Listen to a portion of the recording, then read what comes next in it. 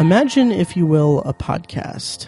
A podcast beyond that which is known to man. It exists in both fandom and discovery, in viewing and critiquing. My name is Matt Hurt. This is Anthology.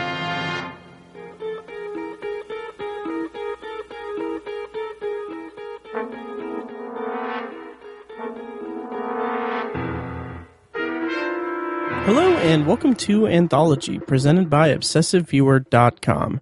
If this is your first time listening, Anthology is a podcast exploring science fiction anthology storytelling during television's first golden age, beginning with the Twilight Zone. Each podcast, I share my thoughts on an episode of this iconic series as a first-time viewer, as well as share some trivia about the episode. I then end each podcast with a bonus review of a movie or show related to the week's episode. You can find more of Anthology at anthologypod.com, and if you want to contact me, you can like the Facebook page at facebook.com/anthologypod, tweet me at obsessiveviewer, send an email to matt@obsessiveviewer.com, or call and leave me a voicemail at 317-762-6099. If you like what you hear and you want to support the podcast, the easiest way to do that is to head over to iTunes and leave a rating and review. The more ratings and reviews I get, the easier it will be for people to find the show in iTunes' search results. And finally, if you want to support Anthology with your wallet, there's a donate button on anthologypod.com and a link in the show notes of this episode. The show notes of this episode, by the way, can be found at anthologypod.com/030. Every donation made using the donate button goes directly toward the fees to keep the podcast running and is incredibly appreciated. Today on the podcast, I'll be discussing The Mighty Casey. It's the 35th and penultimate episode of the Twilight Zone's first season, and it aired on June 17th, 1960. And for this week's bonus review, I'll share my thoughts on The Comedian, Rod Serling's Emmy-winning Playhouse 90 teleplay. But before I get started on all that, what I'll do is, as usual, read a plot summary for the episode from the Twilight Zone Companion. And just so you know, going forward, I'm going to be spoiling the entire episode of The Twilight Zone. So make sure that you've seen the episode before continuing on in this podcast. In order to test the skills of Casey, a human-looking robot he has invented, Dr. Stillman arranges with Mouth McGarry, manager of the broken-down Hoboken Zephyrs, to have him signed up as the team's star pitcher. The Zephyrs zoom to fourth place thanks to Casey's ability to pitch shutouts. But when he's beamed by a ball, a doctor discovers the pitcher has no heart. The rules of baseball clearly state that 9 men make up a team, and without a heart, Casey is not a man. The baseball commissioner rules that unless Casey is given a heart, he will not be allowed to play. Dr. Stillman happily complies, but the now compassionate Casey has too much heart, literally, to strike out the other team's players. The Zephyrs lose the pennant, and Casey is washed up as far as baseball is concerned. As a memento, Stillman gives McGarry Casey's blueprints. Looking at them, McGarry gets a sudden inspiration. Shouting Stillman's name, he chases after him. Starring in The Mighty Casey as Mouth McGarry is Jack Warden. This is his second of 2 Twilight Zones. Previously, we saw him in Season 1's The Lonely, which somewhat ironically deals with some similar themes as this episode. He was also in Serling's Nightmare at Ground Zero episode of Playhouse 90 that I reviewed in episode 14 of this podcast. And since this is his last Twilight Zone, I just want to point out a few other credits that he had with Serling. He was in an episode of Studio One in Hollywood titled UFO that Serling wrote. He was also in... He actually also starred in a TV movie called The Challenge in 1955 that was co-written by Rod Serling along with Reginald Rose and directed by Sidney Lumet. The plot description for The Challenge is as follows. A school bus driver is fired by the local school board when he refuses to sign a loyalty oath. And then it says, this was a pilot for a proposed anthology series that didn't sell. So that's kind of interesting. And I think you can find the entirety of it on YouTube if you just search for The Challenge 1955. And then finally, Jack Warden appeared in Noon on Doomsday in 1956, which was an episode of United States Steel Hour that was written by Rod Serling. Co-starring in this episode as Dr. Stillman is Abraham Zofair. This is his only episode of The Twilight Zone, and he would go on to be in one episode of The Outer Limits in 1964. That episode's titled Demon with a Glass Hand. And rounding out the cast as Casey is Robert Sorrells. This was his only Twilight Zone episode. He was in one episode of The Outer Limits in 1964, titled I, Robot, and he also appeared in Fletch in 1985.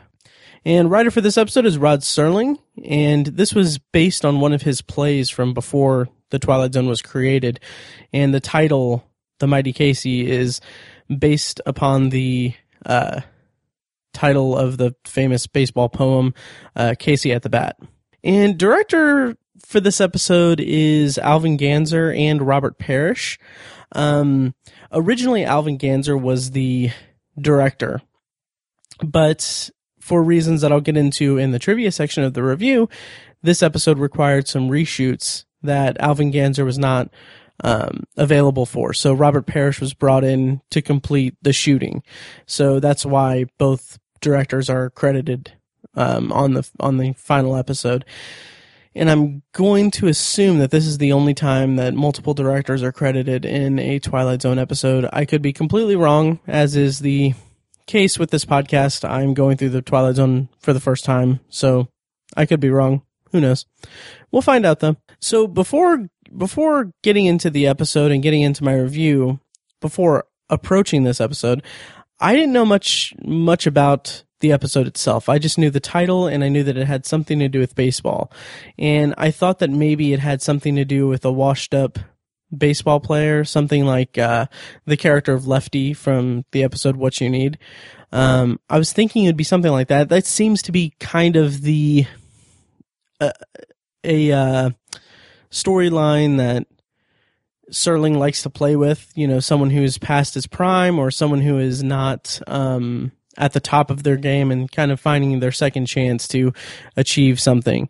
And that's what I kind of went into this episode expecting or thinking that it was going to be about. And so let's go ahead and go right into my review of the episode. So The Mighty Casey starts out kind of interesting in kind of an interesting way compared to other episodes of The Twilight Zone so far.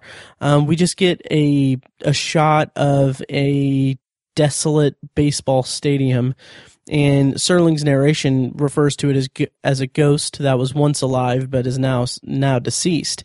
And he talks a little bit about the Hoboken Zephyrs and how they used to be a major league club, and that they were in the National League, and then it's all kind of set up. And Serling in this narration is setting the stage by showing us the modern day, and then he takes us back in time. And he says we're back in time now, when the Hoboken Zephyrs were still a part of the National League, and this mausoleum of memories was an Honest to Pete stadium, which I thought that was really interesting. We've had episodes that are time travel episodes or period episodes. I'm thinking of like Mr. Denton on Doomsday or Walking Distance. Episodes where time or the setting is specific to a certain time. But we haven't had a situation where Serling explains to us that we're going back in time as the audience, or that we're looking at something from the past. We, like in Execution, we would be introduced to the main character of that episode with a simple, hey, we're looking at a necktie party. Or we're in Mr. Denton on Doomsday, we're just introduced to the townspeople and Denton. It's never a case where we see 1960 and then brought back to the time period depicted. I thought that was kind of an interesting way to bring us into this episode. And it kind of plays to the history of baseball and how baseball is kind of this celebrated pastime, or as a sport, it's America's pastime, and it's celebrated for its rich history and how deep it goes in American culture in terms of history. And then he ends his narration by saying that we're going to be introduced to a most unusual fellow, a left-handed pitcher named Casey, and that just the fact that he's a left-handed pitcher made me think of Lefty, but again, that was kind of misdirection on my part. So right out of the gate, we're shown that the Zephyrs are complete losers. They're ranked low. They can't win a game. And in McGarry's conversation with I don't know who it was, a commissioner or another manager. I don't know who it was. I don't remember. They're talking, and they say that if the Zephyrs win one game, we got to call it a streak. And he says that their pitcher has pitched one inning and only let 6 runs in. And then he says that makes him our most valuable player of the month. So the script is going pretty far to really sell how terrible this team is. And I appreciated that we were delivered that in dialogue mostly, because to show them kind of bumbling around on the field and showing them like in practice not being able to play effectively, that would have been a little bit over the top and a little silly in an episode that will become silly and comedic. But I like that it's more economical, that we are told, hey, this team is terrible. These players aren't anything to write home about. Let's bring in this robot to switch things up. So I appreciated that, even though usually I'm more of a show don't tell guy. I appreciated the economy of the writing in this scene, and how straight to the point it was. Even if they are kind of hitting us over the head with how bad the team is, it was still pretty effective at setting up the setup of why they need Casey. And I've got to say, and I'll probably talk more about this in a bit, but Jack Warden's performance in this episode is really the standout for me. He's really good at playing the kind of frenzied or sort of tough as nails but tired and fatigued baseball manager. He's got that persona down really well, and I'll circle back to his performance later, but I just really think that was kind of the hook going into it at this point in the episode. That's what kind of held my interest, was his performance and the way that he delivered his lines. So then we're introduced to Dr. Stillman and then Casey, and something is clearly up from the start. Stillman is kind of not necessarily cryptic. It's not written as a cryptic thing. It's more of an aloof characterization of Stillman. And then we have Casey, who's just really robotic. The first time we see him, he walks into the dugout, and then the baseball hits him right on the head, and Casey just stands there completely blank. So we know something's up with him, and then he shakes McGarry's hand, and I know that this is probably not what was intended, maybe, but this was the only connection I can make. But there's something so weird about Jack Warden's acting when Casey shakes his hand. Like, it looks weirdly orgasmic rather than him feeling pain at the hardness of the handshake. It's just a really weird, over the top performance, and I think that it was probably more due to the fact that it was supposed to be a comedic episode, so they kind of went for it. But I don't know, it looks more orgasmic than anything, and it's really bizarre. So then we get a little bit of backstory about Casey, and Stillman talks about him. He says that he's his creator, and that Casey's only been in existence for 3 weeks. And at that point I was thinking, okay, well, he's either an android or he's been genetically engineered in some way. But then we soon find out that Casey is a robot. And that made me wonder what's the angle? What's Stillman's purpose in this episode? And I was kind of hoping for more.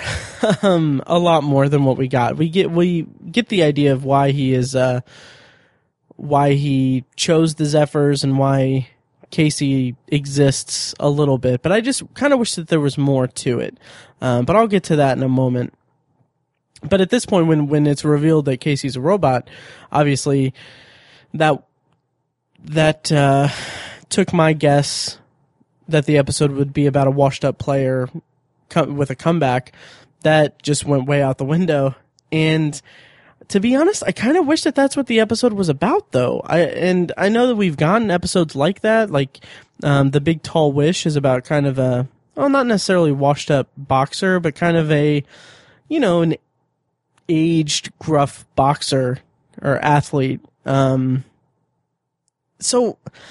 I mean, I guess it would have been a little bit repetitive to have that, but the episode we got, the story we got, just didn't connect with me. And I kind of wish that it would have in some significant way, because while I'm not like a big sports fan and I'm not a big baseball fan, I do feel like baseball would be my sport if I was into sports instead of movies and TV and podcasts and stuff. I just have I have like a little bit of a nostalgic connection to baseball, and I kind of wish that baseball in the Twilight Zone would have had a stronger episode tied to it. I don't know if Serling and company returned to baseball at any point in the rest of the episode or of the series' run, but I gotta say, overall, I was pretty disappointed with this one. And that disappointment continues a little bit, to an extent, because when Casey is pitching, and obviously we don't see it because it's kind of a minimalist take on it. We hear sound effects as he pitches, and then we see the catcher moving around to try to get the ball when he's doing the curveball. It's all silly, but the sound effects, I appreciated the fastball sound effect because it sounds like they use the sound of a fighter plane or some kind of plane engine sound, and I liked that. But then there's this goofy like slide whistle sound for the curveball and the slow ball, and I don't know, it just feels weird and out of place, and the episode overall is silly, so it fits the tone. Maybe it's not that out of place because it does fit the tone that they're going for, and I like silliness, and I think the silliness is fine itself, but I think I like when the Twilight Zone is more serious. That's not to say that I don't like not serious Twilight Zone episodes, but I think that you can have a silly episode but still have some substance to it, and I don't feel like this episode has that much substance. This is a very lighthearted episode, but when it comes to the characters, there isn't much to them. Like Mouth McGarry, he is a great performance by Jack Warden, but I wish that his arc had more substance to it. I wish that there was a little bit more dimension to the character, in that I kind of wish that he would have been more of a on his last leg baseball manager, or maybe he had some kind of stake in bringing on a pitcher that could raise the Zephyr's profile a little bit. And I kind of wish that it would have been a little bit more to it than what we got. What we got is just Mouth McGarry is this outspoken manager in this silly comedic episode, which is fine. It could work for some people. It just didn't work for me because I wish that there was a little bit more to it and a little bit more to the character. And I found myself really wishing that there would be more, or wondering if there was more to the story going forward. Like after the scene where we're introduced to Casey as a pitcher, before the montage of them winning several games. After that, I kind of started wondering, like, is this going to be an episode about humanity in artificial intelligence? Is this going to be about the robot's desire to play baseball or desire not to play baseball? And I was kind of thinking that would be an interesting angle, but it never materialized, obviously. I did think some of the comedy did hit me in a good way. There was when McGarry is talking to Dr. Stillman and he tells him that they're not going to use the word ROBBOTT. I thought that was cute. Like, he can't spell robot. It's funny. And then probably the biggest laugh I got was when he's on the phone with what I assume is the commissioner or someone, and like it's established that they have a bit of a rift, or they're not on that friendly of terms, and McGarry says to him, "I want you to shake hands with your new ace pitcher," while he's staring at his hand and kind of favoring it a little bit after the pain of it. I liked that. I thought it was funny, and I like Jack Warden in that role a lot. And he kind of saves it for me. I talked a little bit about how much I liked his performance a little bit ago, but just to reiterate, he's a very charismatic actor, and the way that he portrays McGarry in this episode, it's exactly what I would expect from like a classic Major League Baseball manager character. He's definitely he's got that type of personality that I would expect from this type of character. And you could probably construe that as being as saying, well, he's being kind of an archetype, he's being kind of maybe a little stereotypical to an extent, but it works here because this is a silly episode, and sometimes that could probably mean that it's needed. It needs to be kind of stereotypical, but it's not, because it's not detrimental to the episode for me, because Jack Warden is just very charismatic in it. And something that I noticed was that there's of the probably half dozen times that they use the word robot, they say robot. They don't say robot like they did in The Lonely, or I think another episode. I can't think off the top of my head. They say robot instead of robot. But the doctor, I believe, says robot. So we've got it there. We've met our robot quota, I guess. And then around this time is when we get the scene where McGarry asks Stillman what's in this for him. Casey's been playing some games. He's been winning games for the Zephyrs, having repeat shutouts over and over again. He's doing a fantastic job. So at this point, McGarry asks Stillman, he says, "What's in this for you, Doc?" And this is a point where I really wish that there was more to it than what we got. His response is, it's just scientific. And he says that Casey is a kind of Superman, and in another piece of comedy, he says that he's letting Casey pitch for the Zephyrs because they are the worst. It's kind of an experiment for him, or it's data mining. He wanted to pick the worst team, and he found the Zephyrs, and that's the reason why he's doing what he's doing. And a lot like with McGarry, I wish that there was more to Dr. Stillman's character and more to his motivation. I mean, if they aren't going to develop McGarry's character, I wish there was at least something in the way of like the troubles of the scientists who created Casey, the moral implications of it, or something about ethics of creating this robot for purposes of playing baseball.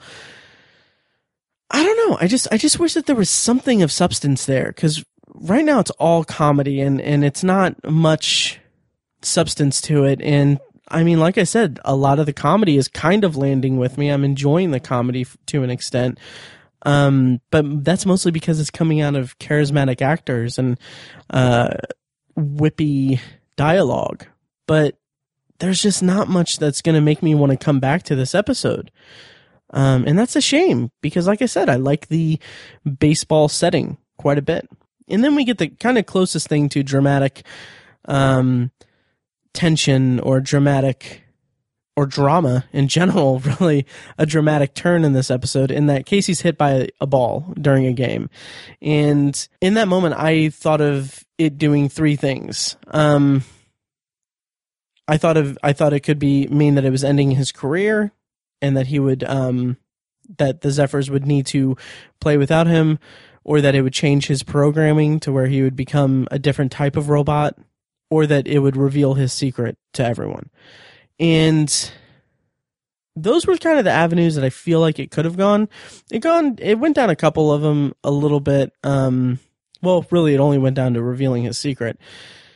And we get the scene with him in the hospital and the doctor examining him, saying that he's okay. He was surprised because, he took a really bad hit, but, he's okay. And then he realizes that Casey has no pulse or heartbeat. And at that point, I didn't check out. I didn't check out of the episode, but it made me think, like in my notes I wrote down, I'm not very interested in the story overall, because like I said, nothing about it is engaging to me. The things that are being set up, or the things that I'm interpreting as set up for a deeper story, do not go down the way that I want them to. They don't go down those deeper story avenues, and I think that that's just a really big missed opportunity. And yes, it was the commissioner who said robot in this scene that we're at now. And this is probably the strongest scene of the episode for me, is that the commissioner is talking about Casey, the robot. It turns into a bit of a debate over whether Casey is a robot or a human, or it's what his motivations are, I guess. Overall, it's kind of weak, and I think at this point I was just trying to latch on to some narrative thing that would make me more hooked in the story.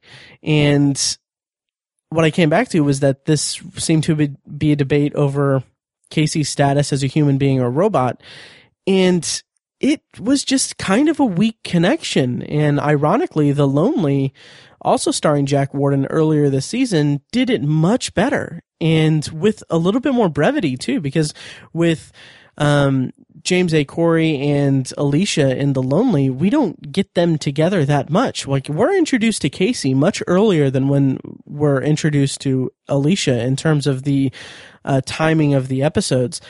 And it's just a lot more impactful in The Lonely. Granted, that is a more personal story, a more human story, and a more character-driven story, whereas The Mighty Casey is more of a comedic story, and it's all for comic effect. But again, and I keep reiterating this, I keep repeating it, and I'm sorry for the repetition, but there's just not much of substance in this episode. And that was kind of the running theme of my viewing of this episode, both viewings of this episode that I did.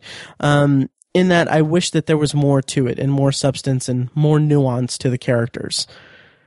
And so then we get to kind of the apex silliness of this episode. They reach an agreement, the commissioner and the doctor and everyone involved. They reach an agreement in which Dr. Stillman will give Casey a heart to make him classify as a human being so that he can continue to play baseball. It's an absurd turn, but kind of interesting to an extent, and it made me really curious what effect it would have on Casey. And it was okay. This I thought was pretty funny, and I don't think it was an intentional, but it's funny how they're all in the room, they're all debating about Casey needing a heart in order to play baseball, and they're debating over whether he's human or what have you, or a robot. But they're doing all of this while Casey is laying in the hospital bed, and I thought, it's kind of absurd. It's kind of silly because he's not injured. He's okay. He doesn't need to be in the bed at all. It just seemed more like a situation that just needed someone in the bed. I don't know. I thought that it was kind of funny to look back at it and realize there's no reason for him to be in the hospital bed as if he is injured or sick, because he's neither. So we're kind of closing in toward the ending of this episode, and we get that the Dr. Stillman is operating on Casey, and they're in McGarry and the team, they're in the locker room of the stadium, and the whole team is there, and they're on the phone checking on the status of Casey. And this is where I was kind of unclear about this. It seemed like the manager, like McGarry, was using Casey's operation as a motivational tool, and using it as something to really bring out the team's morale, or bring up the morale, or give them something to play for. And it made me think that they thought that he was dying, and it kind of made me wonder if his teammates knew if he was a robot or not. And I didn't think it was that clear in the episode, because it kind of made me think that McGarry was making them think that he's dying in order to motivate them to play, which is something that I would have liked to see. And I think it would have been more interesting to see the episode take that turn rather than have Casey come back. Although what we did get was pretty enjoyable for me, so I could either take or leave either version of it. But I kind of think, again, this was somewhat of a missed opportunity or something that was not very clearly defined or well realized, because McGarry is giving this pep talk, and at that point I think it's kind of funny, but it's also not clear whether or not he's just telling them to build them up in order to, like, if he's making them think that Casey's dying in order to motivate them. It's not clear, and it's not a really clear through line either. It's something that's hinted at, and then once Casey arrives, it's kind of dropped, and that's a shame, because I think that would have been an interesting angle. So when Casey gets back, he's clearly a lot more lively, and he's smiling, and he's emoting, and he's speaking clearly, and he says that he feels like togetherness. And that made me wonder what was going to happen in the game. Like, it made me genuinely curious what was going to happen, even though I wasn't as emotionally invested in the story or very engaged by it either. I was very curious how this was going to alter his pitching ability. And then we get this nice montage where he's just letting runs go, letting them score on them several times. By the end of it, we get that they're down. The Zephyrs are down 14-0 in the first inning, and I thought that was really funny to see. And then we get the reveal that it's because Casey now has compassion because he has a heart, that he doesn't have the heart to disappoint the batters. So that's why he's letting them score, because it's making them happy. And I think that was silly, but I enjoyed it. I thought that was a nice ending to that, or a nice reveal for that character, I guess, or a nice turn for the character of Casey.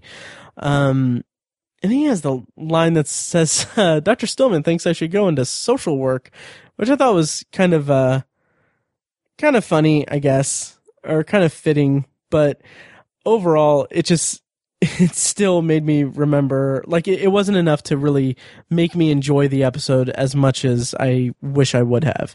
And so Casey's days of playing baseball are done.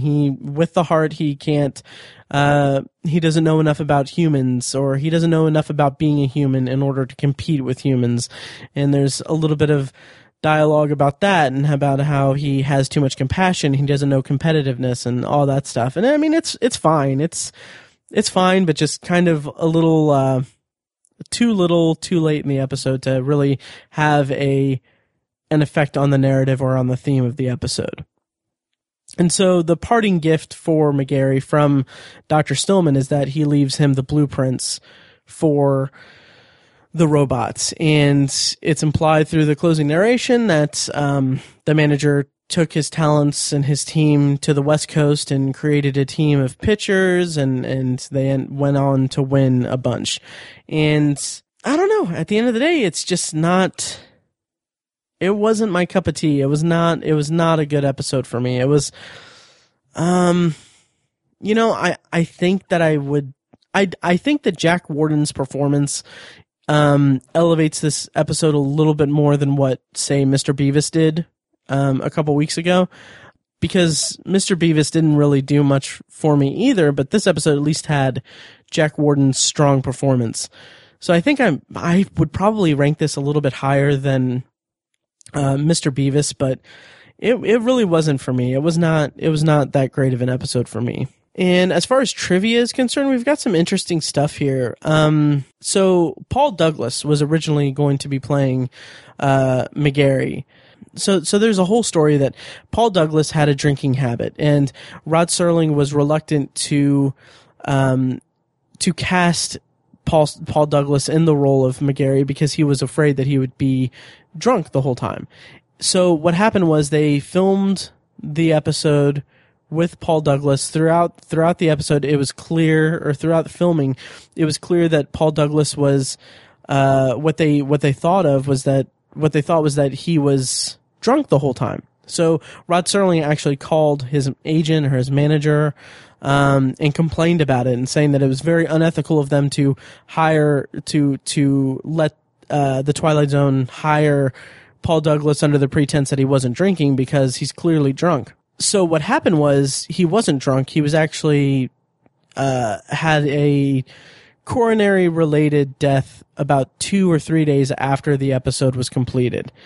And what had happened was he hadn't been drinking, but he had been suffering from such poor health that he was deteriorating. He was dying while they were filming it, essentially.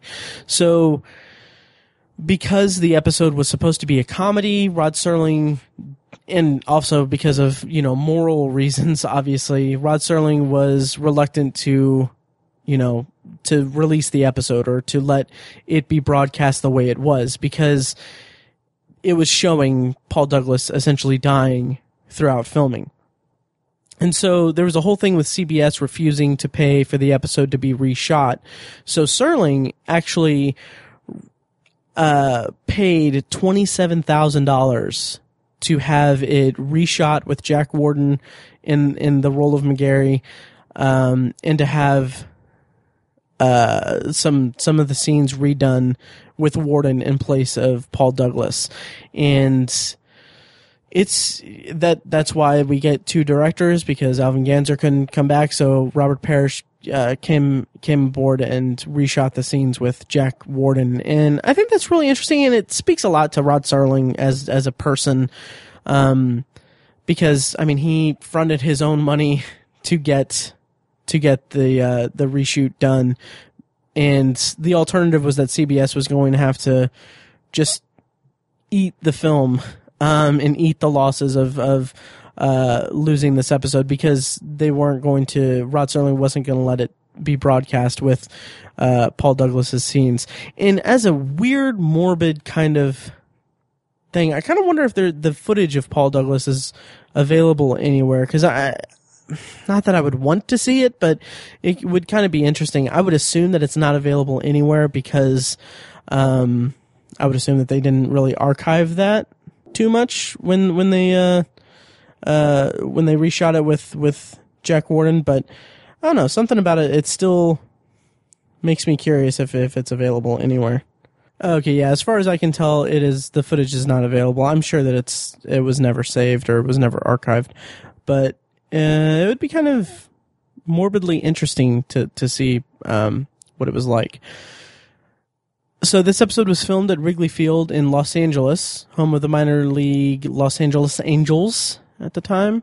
Wrigley Field was a frequent location for baseball movies and programs, including Home Run Derby in 1960, and there's ivy on the outfield walls that are similar to its namesake stadium in Chicago. And the Zephyrs uniforms have a National League 75th anniversary patch on the left sleeve, which would have placed to the setting of the story back in 1951, which it's not clearly mentioned what year it is, but that's a pretty good indicator of when it could be. And let's see, Serling's ending narration was a little more prophetic than he intended. In it, he says, there's a rumor that a manager named McGarry took them to the West Coast and wound up with several pennants and a couple of world championships. This team had a pitching staff that made history.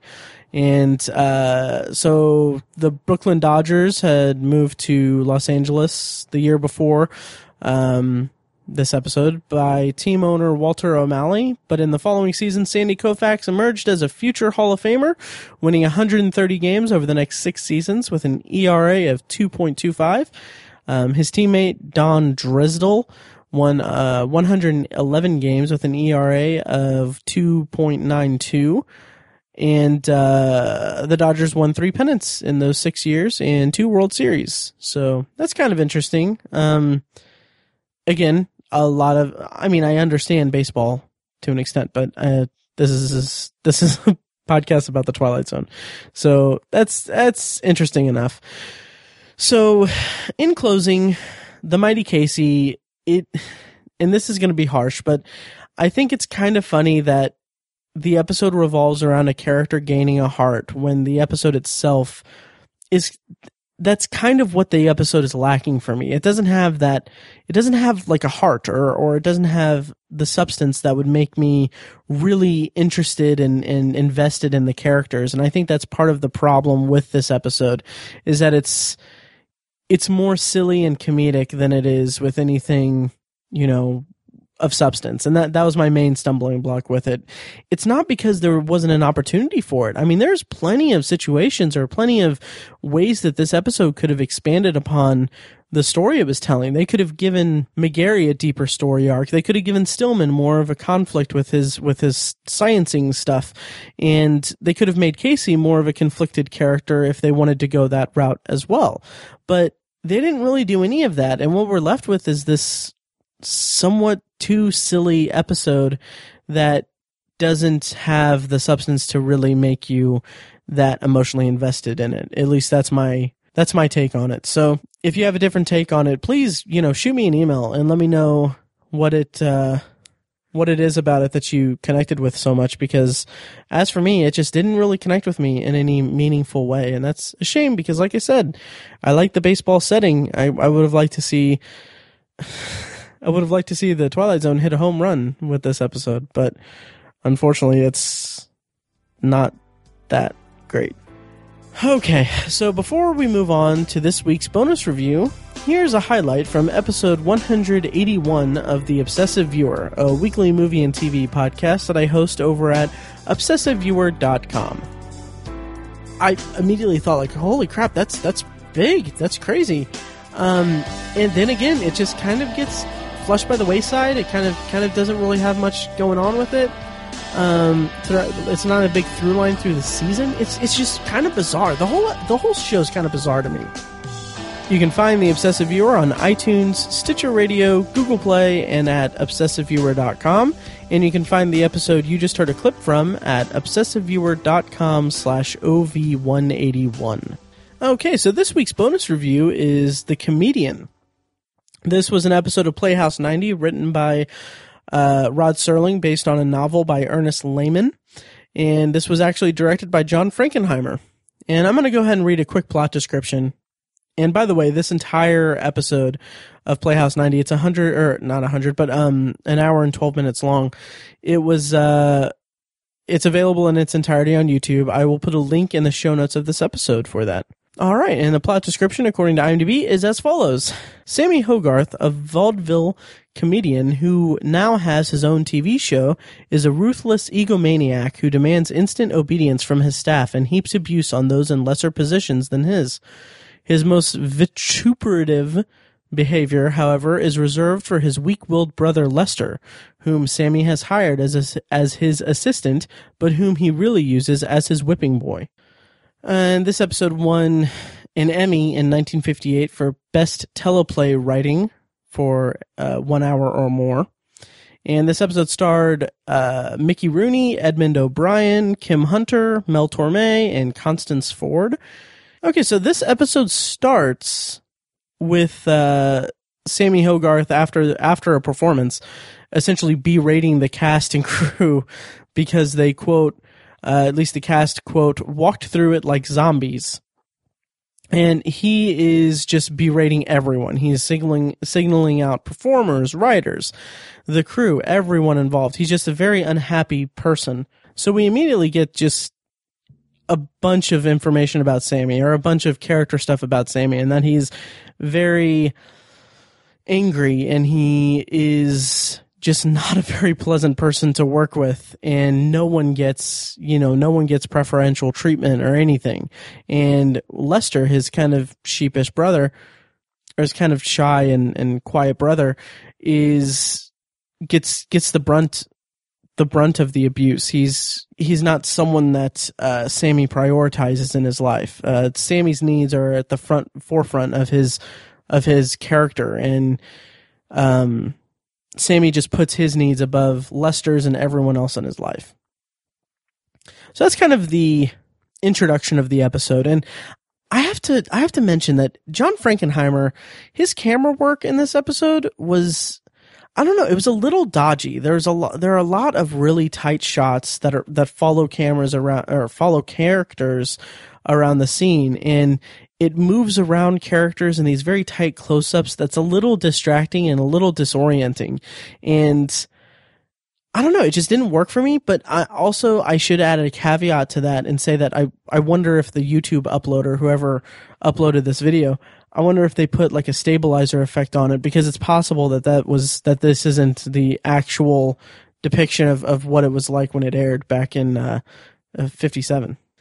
And so there's a lot about the writing of this, or the writers in this world in this episode.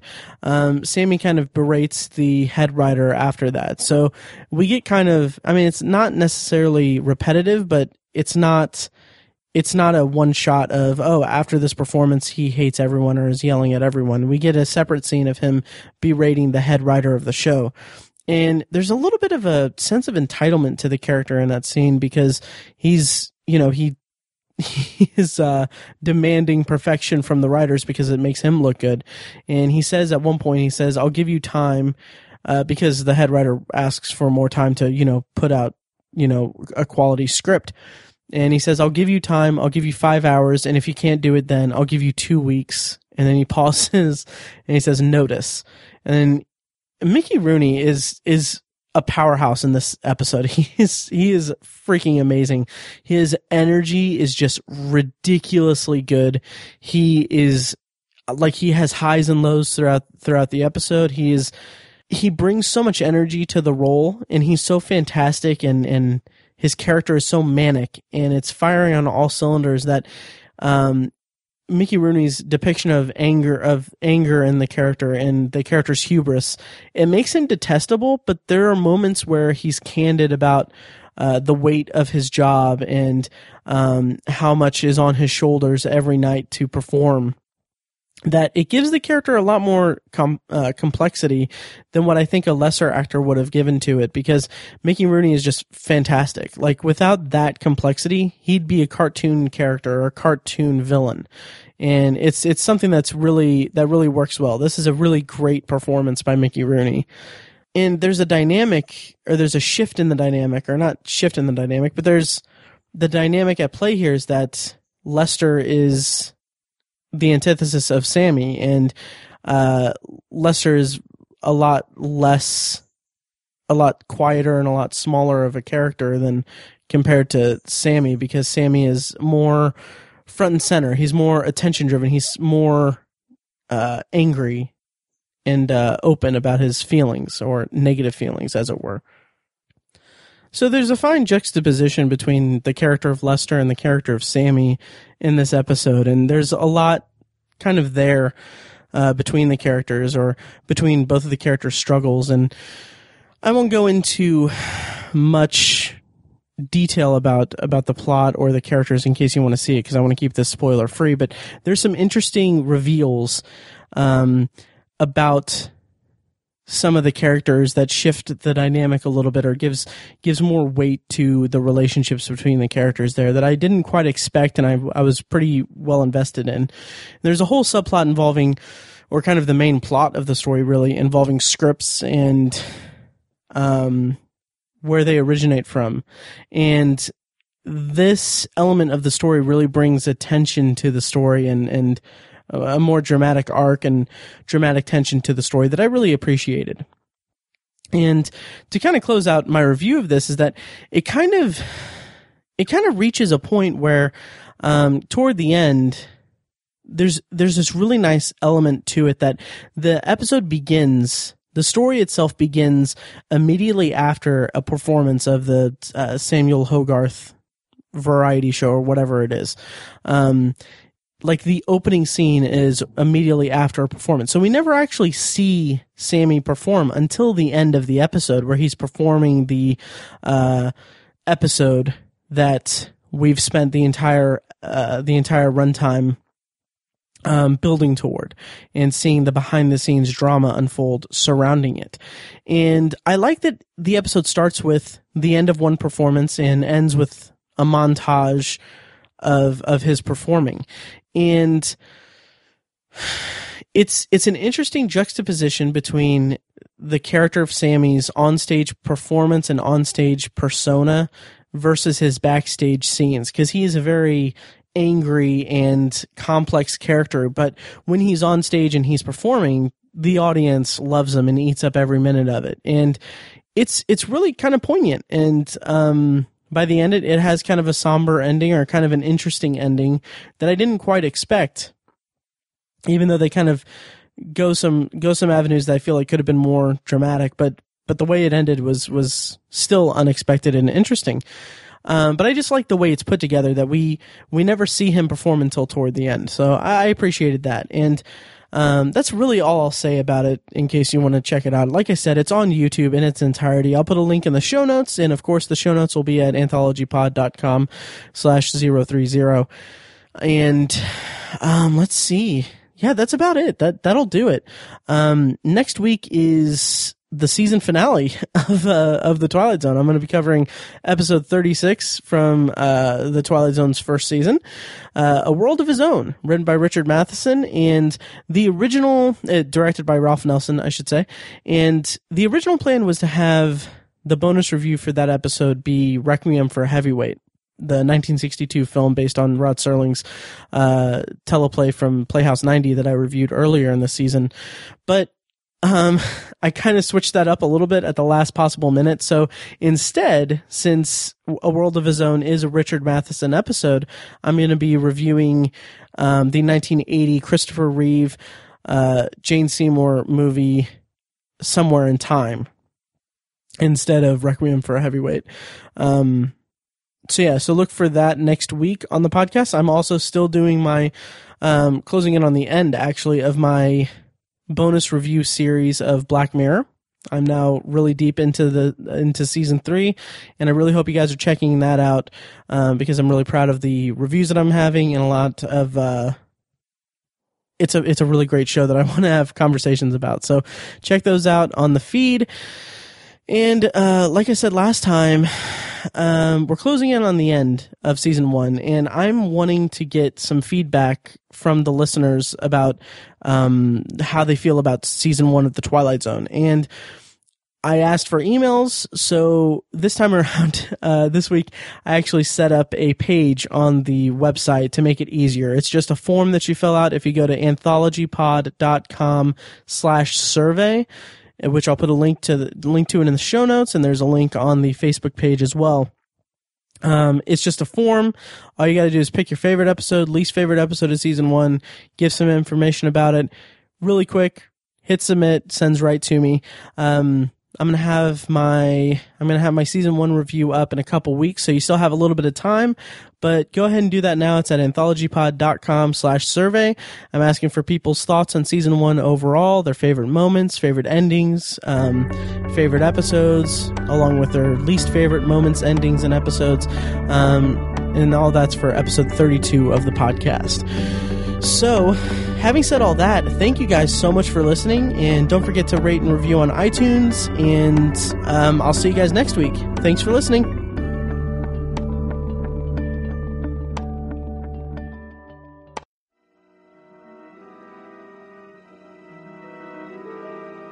Thank you for listening to Anthology, presented by ObsessiveViewer.com. You can find more episodes at anthologypod.com, and you can subscribe to the show on iTunes, Google Play, Stitcher, or your preferred podcast app.